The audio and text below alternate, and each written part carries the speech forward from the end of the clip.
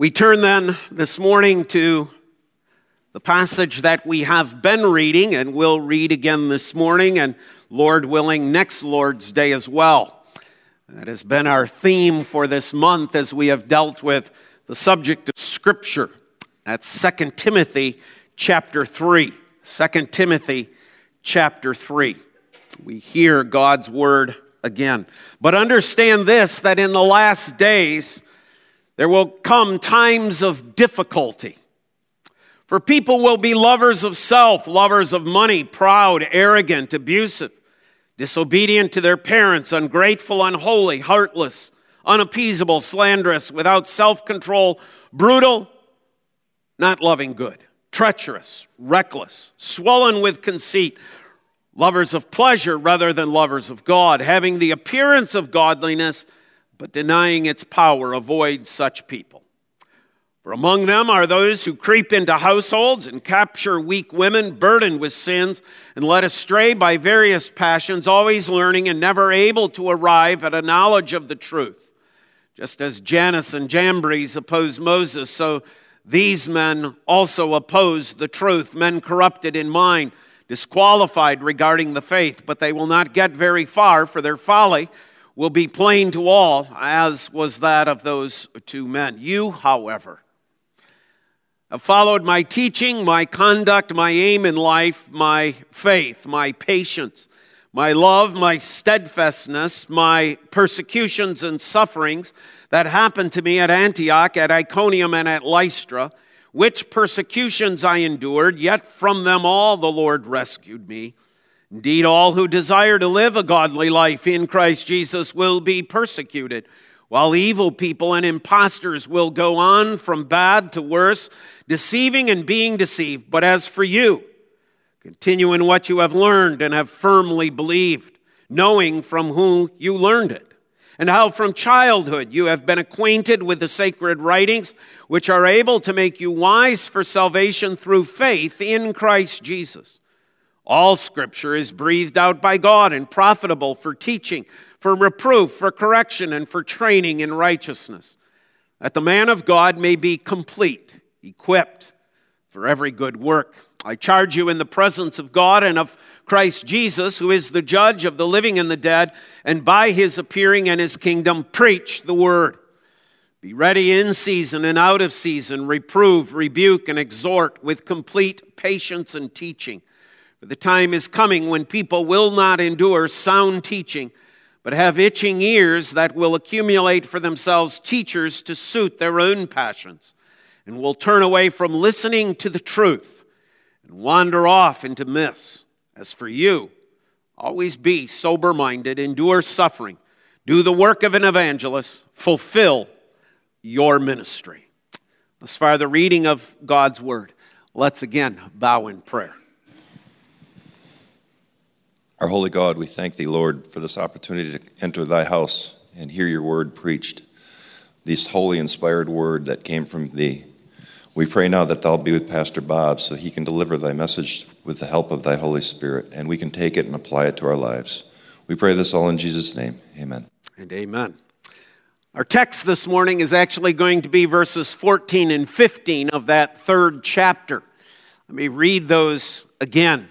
But as for you, being addressed not only to Timothy, but to believers in Jesus Christ, to the church of Jesus Christ, but as for you, continue in what you have learned and have firmly believed, knowing from whom you learned it, and how from childhood you have been acquainted with the sacred writings, which are able to make you wise for salvation through faith in Christ Jesus.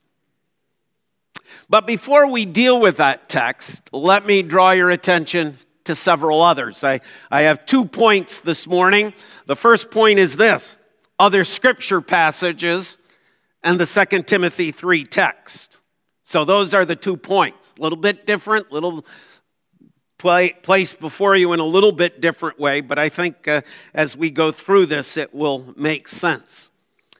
You see, we've been dealing with the Word of God, not only what the Word of God is, not only that it's this breathed out word and all that that means and implies, that the word is truth and what that means and what that implies, and that which the word is able to do, what the word is able to accomplish. It's able to make us wise unto salvation. That word is able to correct. That word is able to reproof us. That word is able to train us in righteousness. That word is able to make us complete.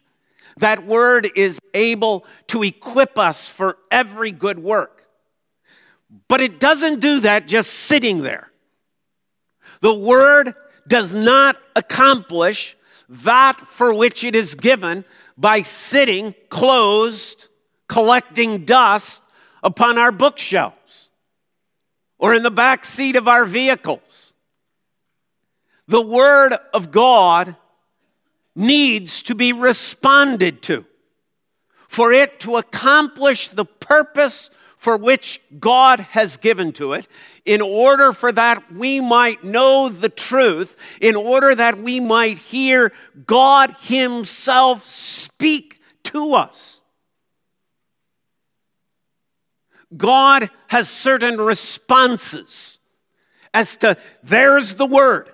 How are we to respond to this breathed out truth of God that is able to make us wise to salvation, to equip us for every good work? But before, as I say, we come to 2 Timothy 3, let me give you a few others. First, what does God expect from us? What response does God expect? He expects that we will hear the word. We will hear it. John 8:47. Whoever is of God hears the words of God. The reason why you do not hear them is that you are not from God. You know who said that? Jesus Christ. Jesus said that which marks those who are of God, those who are believers, are those who hear the word. Those who do not hear the word of God are those who are not of God. Jesus follows that up in John chapter 10:27. My sheep hear my voice, and I know them, and they follow me. My sheep hear my voice. Right? We just sang Psalm 23, a reflection back upon Jesus' words here, are they not? We as God's people need to be hearing the word of God. This is what we need to have filling our ear canals. Secondly, God expects our response not only to be one of hearing, but of one of obedience. Right? Matthew 7:24. Therefore, everyone who hears these words of mine and puts them into practice is like a wise man who built his house on the rock. Everyone who hears and puts into practice. In other words, everyone who hears and obeys. And of course, there's this classic text in regards to that from James chapter 1. For if anyone is a hearer of the word and not a doer, he is like a man who looks intently at his natural face in the mirror. For he looks at himself and goes away and at once forgets what he was like. But the one who looks into the perfect law, the law of liberty, and perseveres, being no hearer who forgets, but a doer who acts, he will be blessed in his doing. God has a purpose in giving to us his word. That purpose is accomplished only if we are those who are hearers of the word and those who are doers of the word. Notice John and Jesus are not saying all you have to be is a doer of the word. No, to be a doer of the word, you have to be a hearer. But if you're really a hearer of the word, then you are a doer of the word as well. Third, we are to meditate on that word. Psalm 1 and 2. Blessed is the man who walks not in the counsel of the wicked, nor stands in the way of sinners, nor sits in the seat of scoffers. But his delight is in the law of the Lord, and on his law he meditates day and night. It's always there.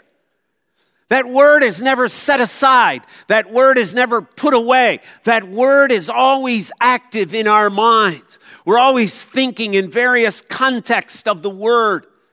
We're drawing upon the word. We're leaning upon that word. As we go through our days, that word is not absent and void from our thinking. We don't compartmentalize life and say, well, now this is a time for the word, this is a time for science, or this is a time for my work, or this is a time for another activity. No, the word is always to be a part of our thinking. Or we could hear the word of God from Joshua 1 verse 8. This book of the law shall not depart from your mouth, but you shall meditate on it day and night, so that you may be careful to do according to all that is written in it. Remember, we are like a man who looks in a mirror and immediately forgets what we are like.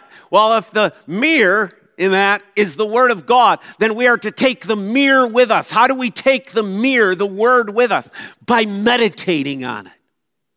By having it as the resource of our mind. Fourth, we are to delight in the word. Psalm 119, verse 16. I will delight in your statutes. I will not forget your word. Jeremiah 15, 16. Your words were found and I ate them, and your words became for me a joy and the delight of my heart. For I have been called by your name, O Lord God of hosts. You see the attitude towards it? This is a delight. What a blessing. What a delight it is to know that Almighty God speaks to you and me. He talks to us on a regular, ongoing basis. You don't have to go through a third party. God speaks to you.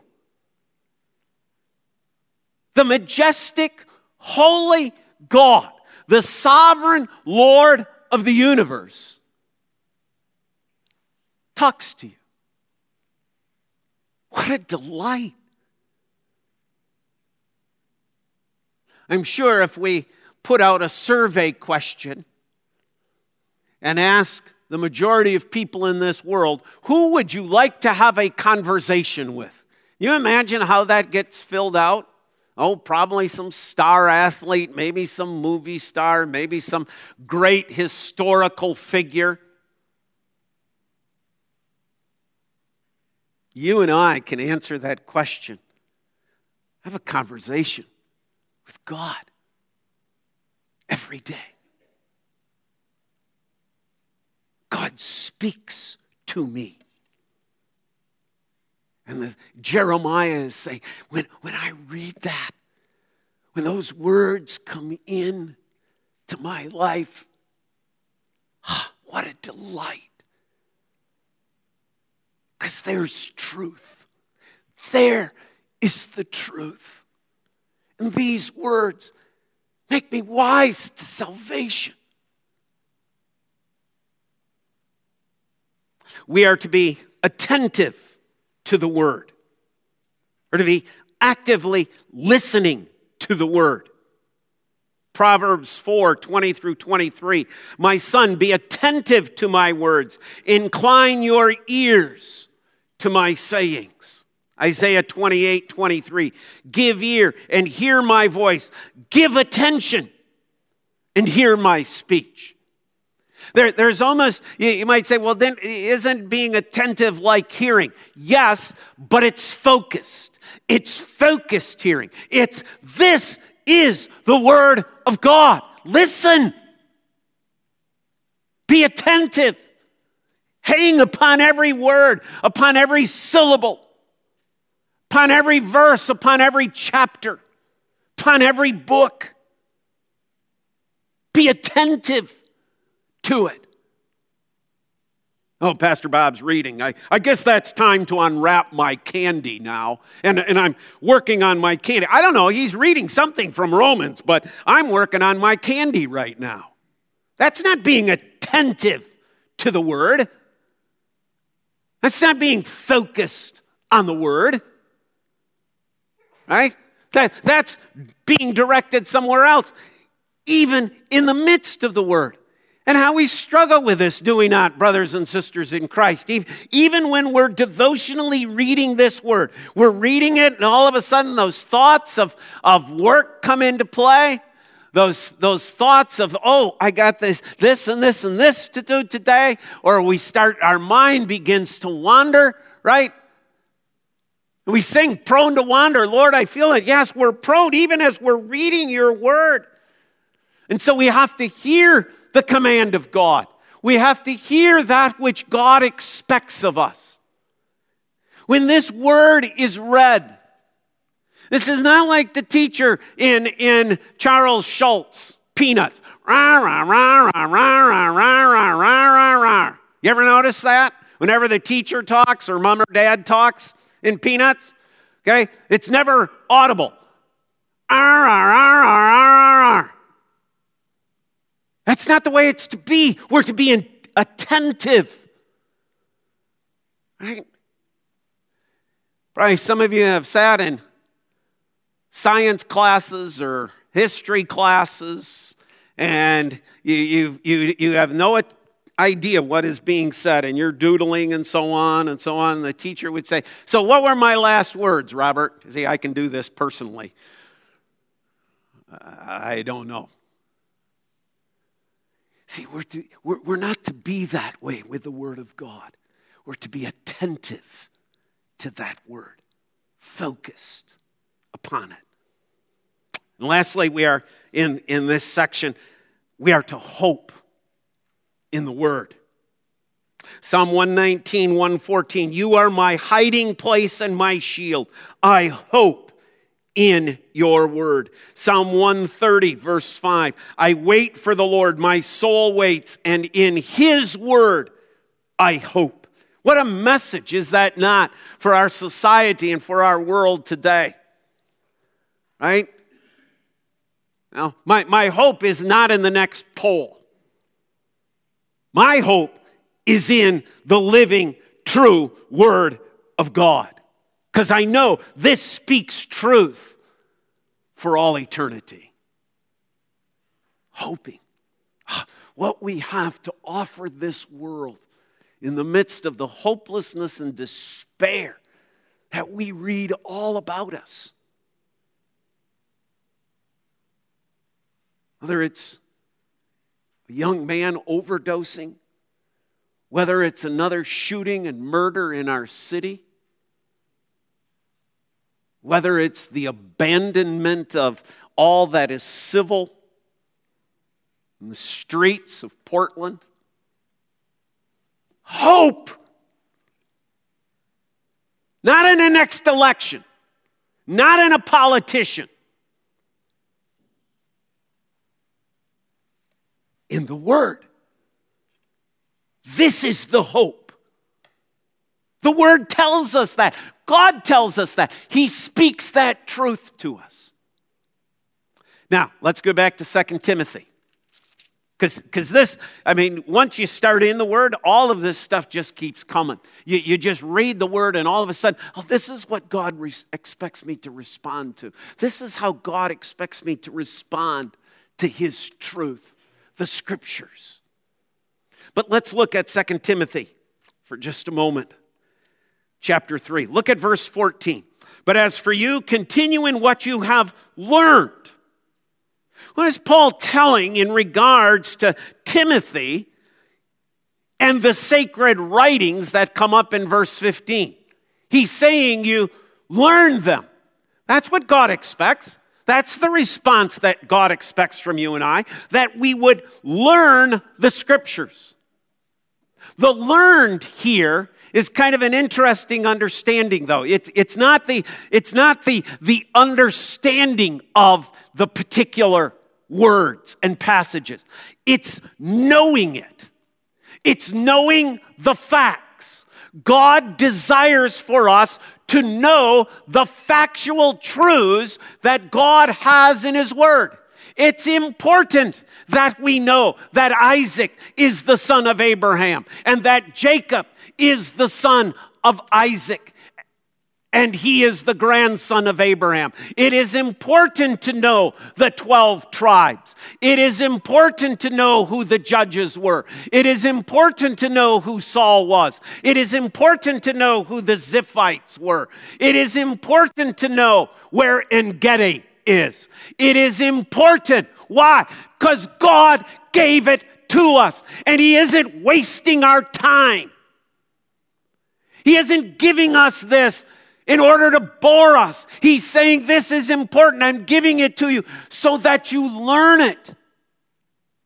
The facts. Not to be dismissive of those. To know the facts. Because by knowing the facts, you know the truths. And by knowing the truths, you know the doctrines. Do you know what God spoke through the prophet Hosea to his people? My people are destroyed. For what? Are they destroyed because they don't know how to love? Nope. Are they destroyed because they don't know how to give? Nope. Are they destroyed because they don't have understanding? No. My people are destroyed for a lack of knowledge. They simply don't know what God has said. What a responsibility falls upon us individually. What a responsibility falls upon a mother and father. What a responsibility falls upon a church to teach. Because we're required to learn that which God has said. My guess, my friends, is that there are probably many of you who can repeat line for line for line of song after song after song that blares at us from the immoral society of this world. You know them all, and you don't know one psalm. You don't know one psalm.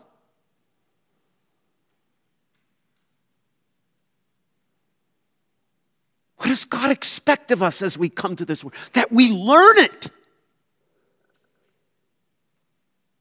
That's why He gave it to us. So that it would be there in our minds.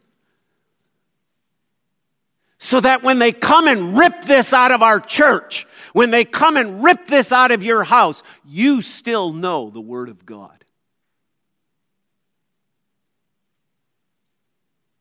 You still have it.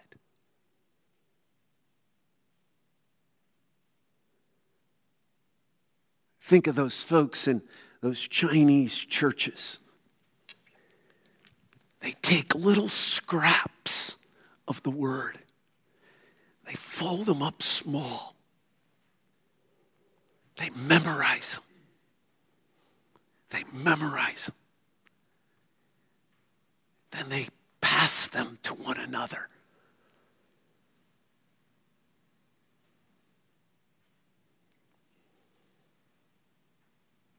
How much do we really know?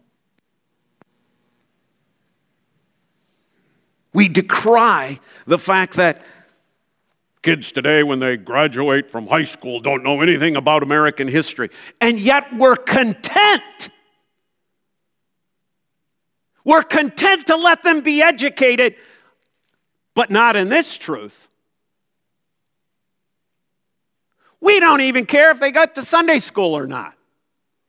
We don't even, it doesn't matter. It doesn't matter if they learn that story about the Good Samaritan. That's not important. And God is saying, yes, it is. Pay attention, Timothy, to that which you have learned. And continue in it. Don't leave it, Timothy. Don't move on from it. To continue in the word, as he says in verse 14. But as for you, continue in what you have learned. To abide in, to stay, to remain. The verb that is used there is a present imperative active, meaning it is continually commanded. I am to continue in the word now. I am to continue in the word now. I'm continuing the word now. I'm to continue in it when I'm 7. I'm to continue in it when I'm 13. I'm continuing it when I'm 20, when I'm 50, when I'm 88. I am to continue in the word. I am never to say, oh, that's enough of the word. I do not need the word. What a blessing it is to walk into the room of one of those who is in a care facility and they're reached an elderly stage and they're sitting there and their Bible is open, and you know what's on top of the Bible? A magnifying glass so they can see it. They don't go, oh, man, I can't read anymore. Oh, I guess I'll just... No, they do what they can. Or they have a tape machine over there or a CD player, and they're listening to the scriptures. Continue in. And especially in the context of this passage, right? There's all sorts of pressures upon Timothy. Leave. There's going to be itching ears. There's going to be non-sound doctrine. Continue in.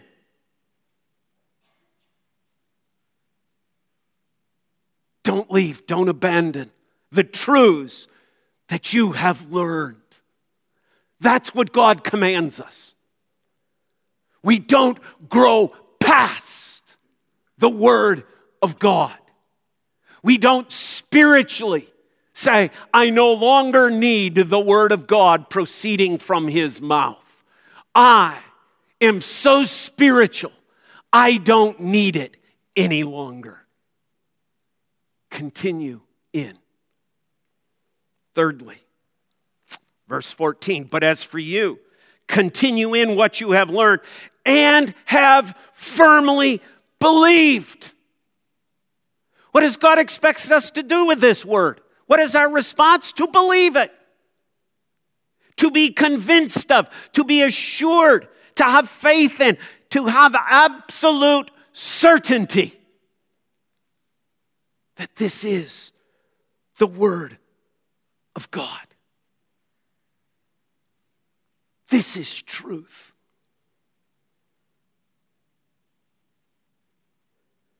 And we're not to accumulate those who itch our ears, those who tickle our fancies.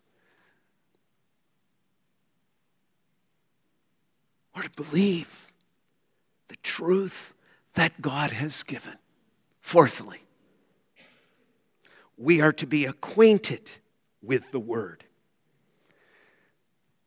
Verse 14, but as for you, continue in what you have learned and have firmly believed, knowing from whom you learned it, and how from childhood you have been acquainted with the sacred writings.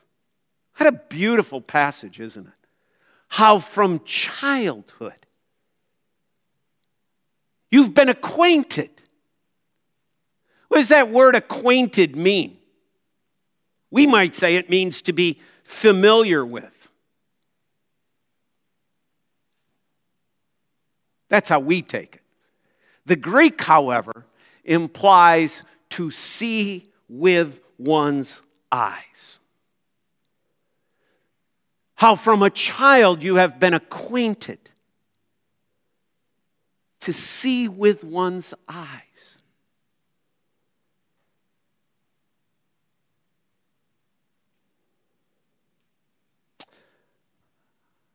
There's quite a few, probably in this room, who grew up that at the supper table, when food was finished, when the meal was finished, before dessert, Dad, generally, sometimes Mom, would reach out down from underneath the table, and we as children would see the word. And he'd open the Bible, and there'd be a marker at where was last read. And even as children, unable to read ourselves, we would see the word being read. And then there reached that stage when we began to read. And we'd say, "Can I read tonight?" As little kids, sitting around the table with mom and dad, brothers and sisters, we'd read. Sometimes it was painful if you're the older sibling, right? Like, oh, is he ever going to get done with that verse? Mom and dad knew and understood. That's enough. That's enough for today. But we became acquainted with the Scriptures. See, there's a reason this Bible is big. The reason the Bible is big so that you children can see the Word of God, to be acquainted with, to see with the eyes, to read. Lastly, there is a fifth thing in this text. That's why I pointed out the other text. It's like, no, this isn't the only thing. I gave you kind of a smorgasbord out there of other things. But there is one more thing in this text. Listen to it again. "But as for you, continue in what you have learned and firmly believed, knowing from whom you learned it, and how from childhood you have been acquainted with the sacred writings, which are able to make you wise for salvation through faith in Christ Jesus." You see something else in that text? What else does God expect to be done with this word? What responsibility do you see God placing upon us? You learned it. If you learned it, what does that mean happened? Well, Paul tells us, you know those from whom you learned it. Paul expects, God expects that this word be taught.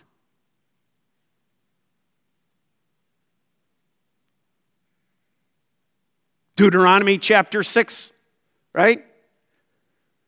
When you get up, mom and dad, when you lie down, when you walk in the way, bind these things as frontlets.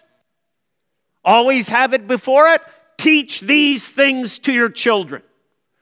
It is your responsibility as mom and dad to teach God's word to your children. It is not to be left up to someone else.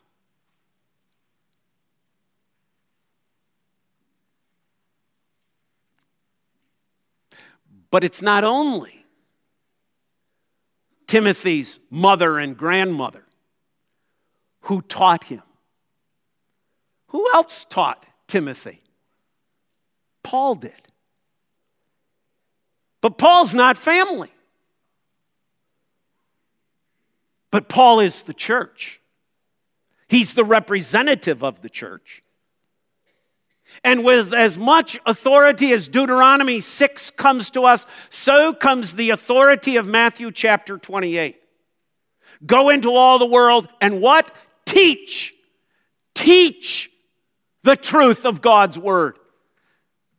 It is a responsibility of the home. It is the responsibility of the church to teach God's truth in this world, in this society. To teach it for knowledge, yes, but to teach it also for understanding. This is what our children need today. This is what our society needs today. They need the Word of God. And what is the Word of God? Truth.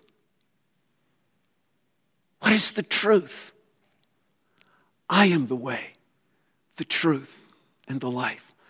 You see, when you're teaching that Isaac was the son of Abraham, you are teaching Christ.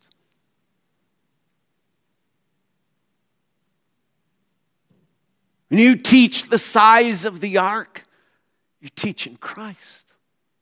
The Word made flesh. When we teach about the plagues, we're teaching Christ.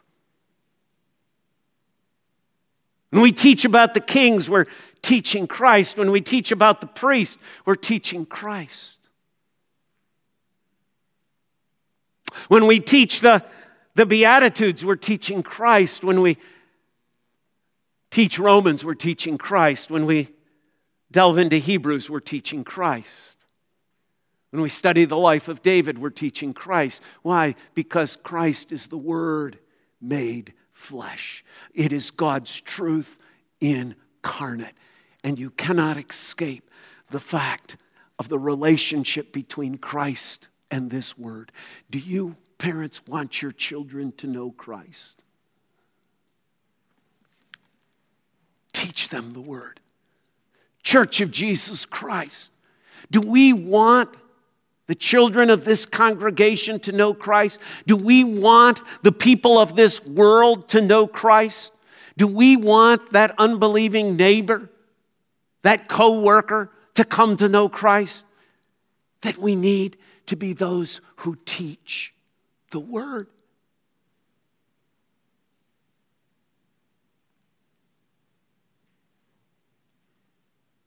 For in that, God is glorified. I lift up two things, the Lord says. My name and my word. In them, I am glorified. Father, we thank you. What a challenge to us in our world and in our society.